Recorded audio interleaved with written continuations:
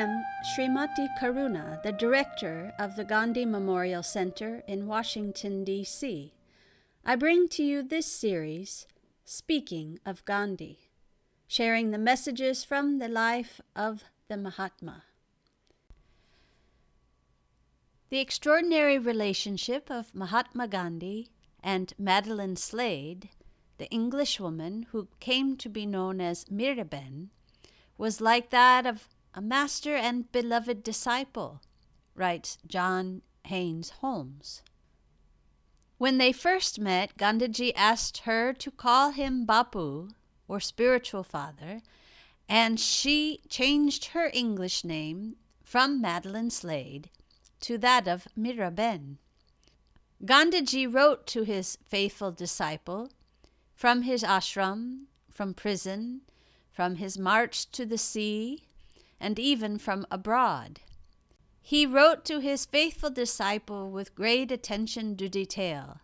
The daughter of a British admiral, a popular social figure, highly educated, and early on in her life enraptured by music, Madeline Slade was drawn to the French author Romain Rolland by his writings on Beethoven, and through Romain Rolland to Mahatma Gandhi, whose biography the great Frenchman had written. Miraben read his book on Gandhiji, and from that moment she knew her life would be dedicated to Gandhiji's work. And in the words of Dr. John Haynes Holmes, the Gandhi-Miraben episode is one of the great idyllic stories of human life. With great self-control and discipline, Madeline Slade prepared herself, both physically and spiritually, for what would become her lifelong task of dedication to Mahatma Gandhi and his efforts in India. Only after having completed nearly a year of laboriously preparing herself did she feel herself fit to come into Gandhiji's presence and offer her service and her life. Amidst all of the vast movement for national independence, meetings, and campaigns, Bapuji himself quietly sat down to write to his absent disciple on what may well seem to be more matters of trivial concern. There is much of his thought and discussion in these letters of diet and health, and also with some anxiety for her and her health and well-being. Writing for Mahatma Gandhi was not an art, but rather a very practical medium of expression. He was not concerned with style, but with meaning. He had something to say, and he felt he must say it clearly and quickly. His multitudinous books, articles, editorial speeches, letters, perhaps are not considered literature in the ascetic sense of the word.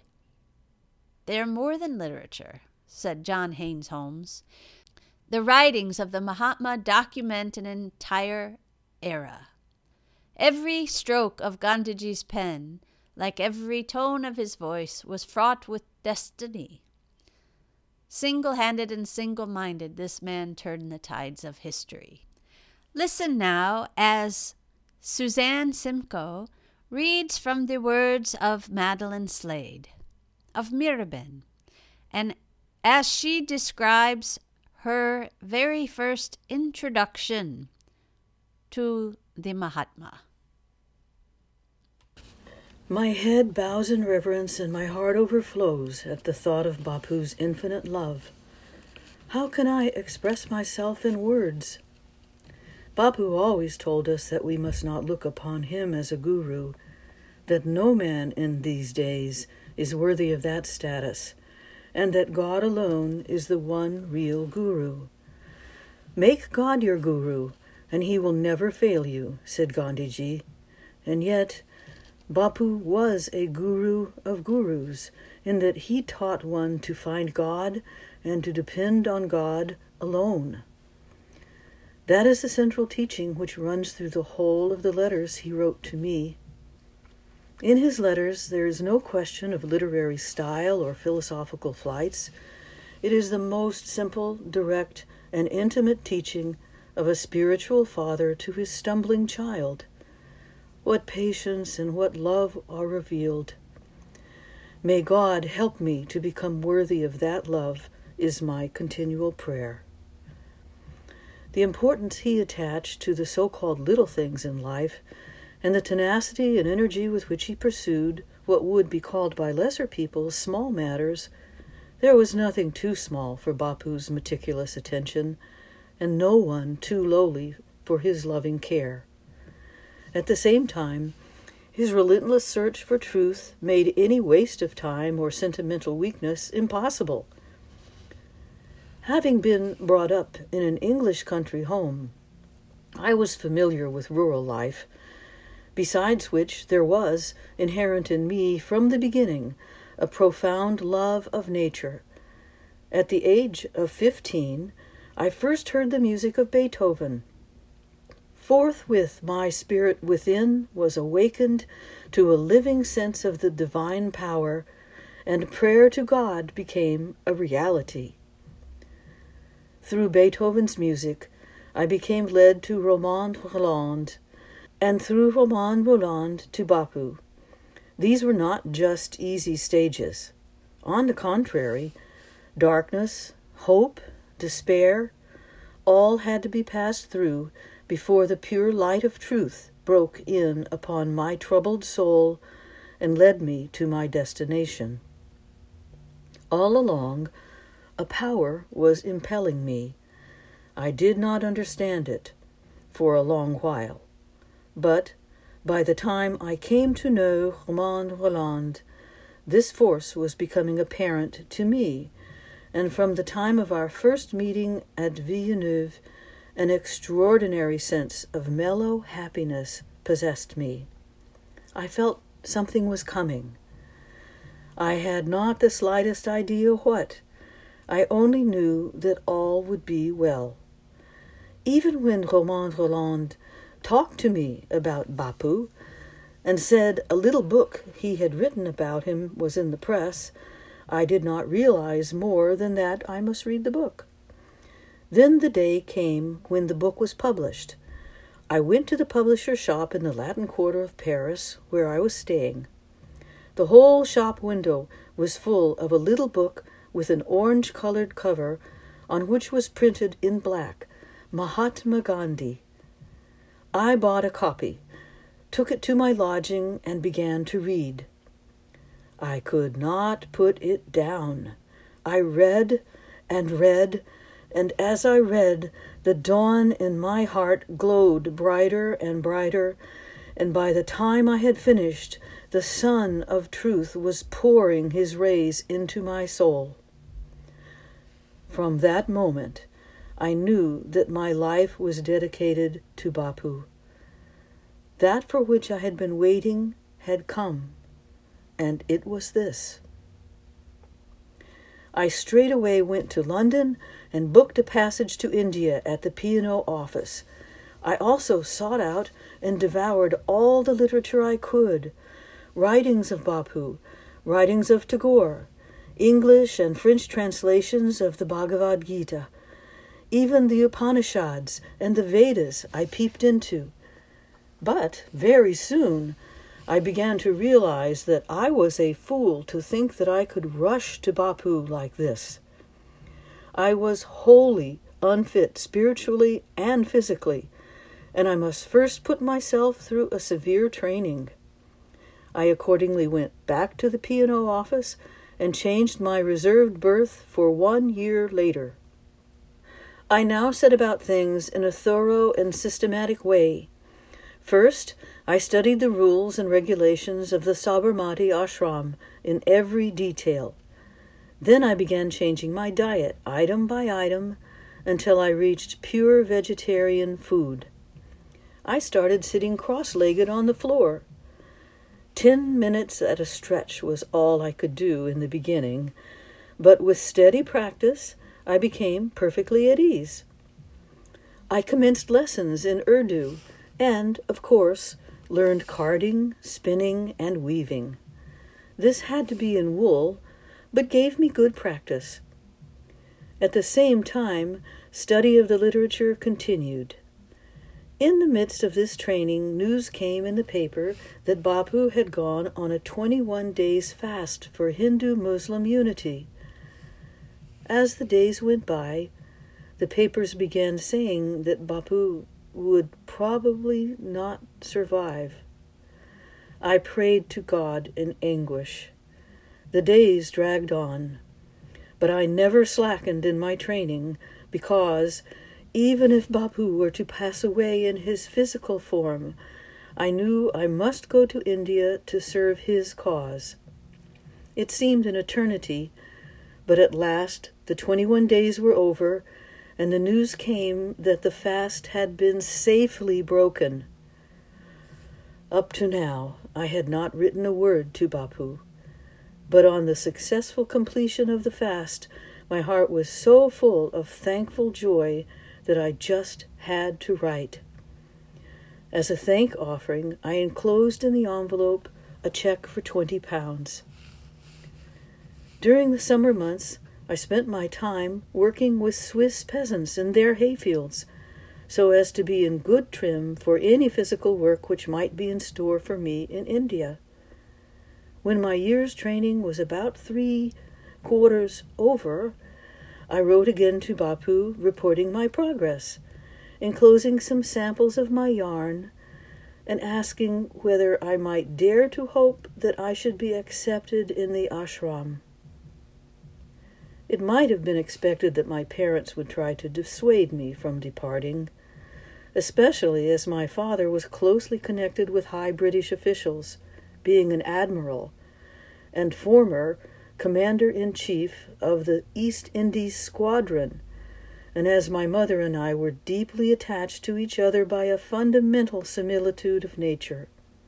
But somehow they understood the spiritual nature of the urge that impelled me, and never said a word to me in disapproval.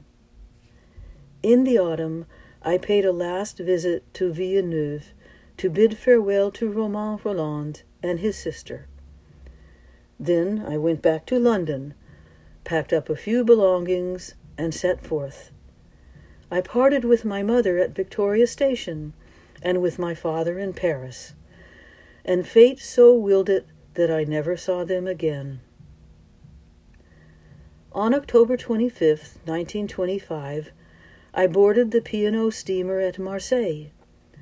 The voyage was one long dream of spiritual ecstasy, and the moon, as she rose night after night in the east, shed her light on the waters in a glorious silver path leading on and on toward the blessed goal.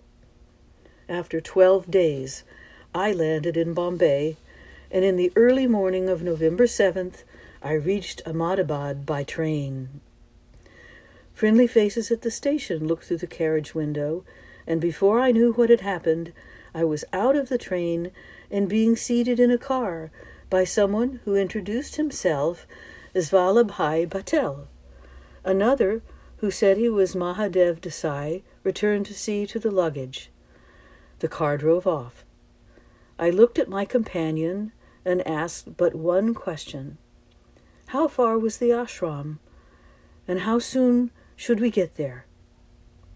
From that day to this, every time I see the Sardar, I think of those moments of supreme suspense. We crossed the bridge over the Sabarmati River, and I again asked the question. Then came fields with some houses in the distance, and I once more inquired.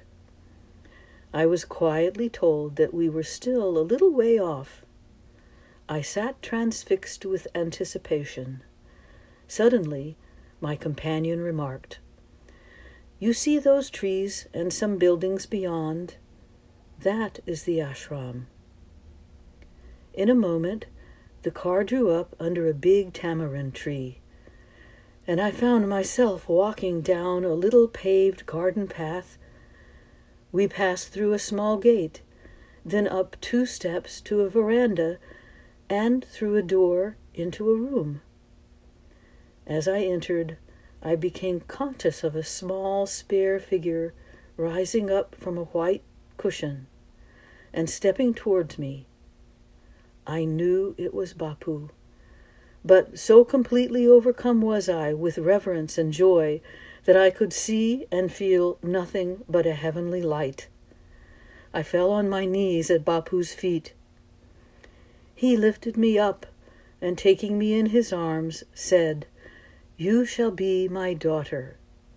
And so it has been from that day. I had reached my destination, the destination from which I was to begin.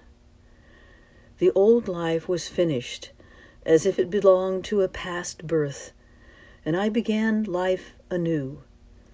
And from now, the real struggle began. In the old life, I had groped my way through mist and fog, led by an inner urge which I could not explain. But now I emerged into the bright sunlight, and the steep, narrow path of truth showed clear before me, leading up and up, so beautiful, and yet so hard to climb. With boundless joy and energy, I started on the pilgrimage. Numberless times have I slipped and stumbled. Many have been the bruises and cuts.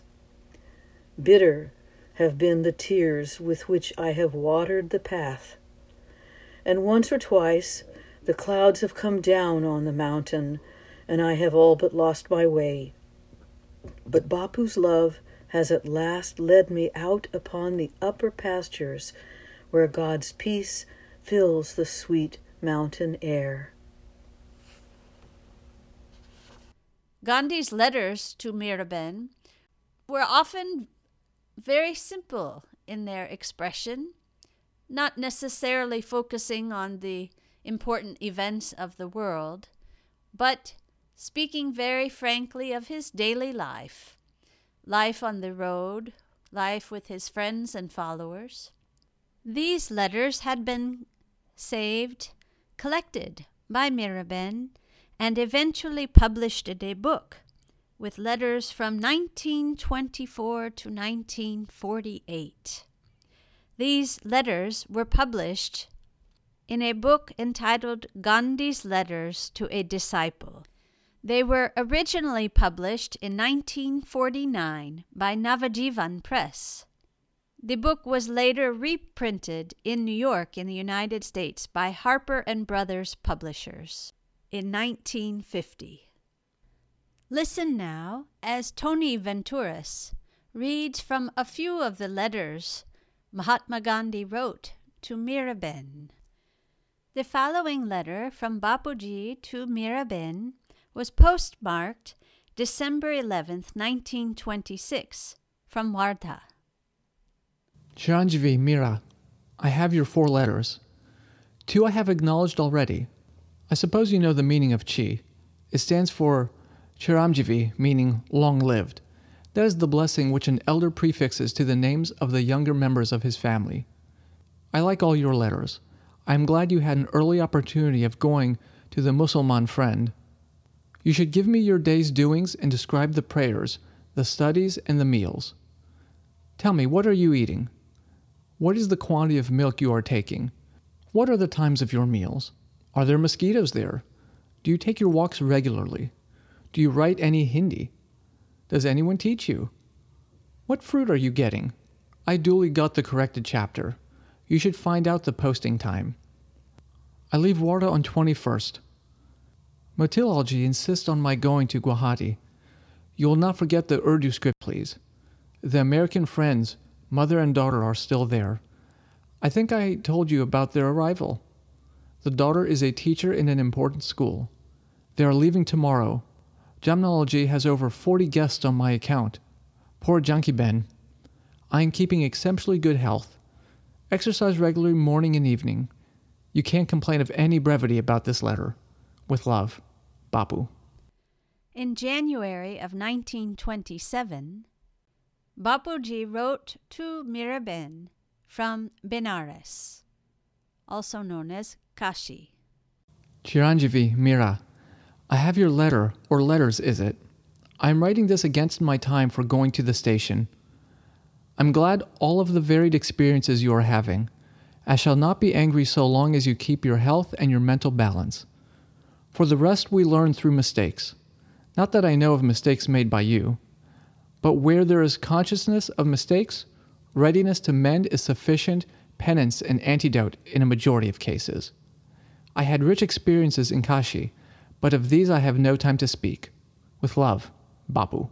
In April of 1932, Bapaji wrote to Miraben from Yeravda Mandir. Chiranjeevi Mira, I have your letter. It seems to me the trouble with the right hand will persist. On coming here, I began writing freely with the right hand, and I soon discovered that it was no use. It may be one sign of creeping old age. If it is cause neither for grief nor wonder. Had I learnt to use the body merely as an instrument of service and His temple, old age would have been like a beautiful ripe fruit, with all the qualities of its species at their highest.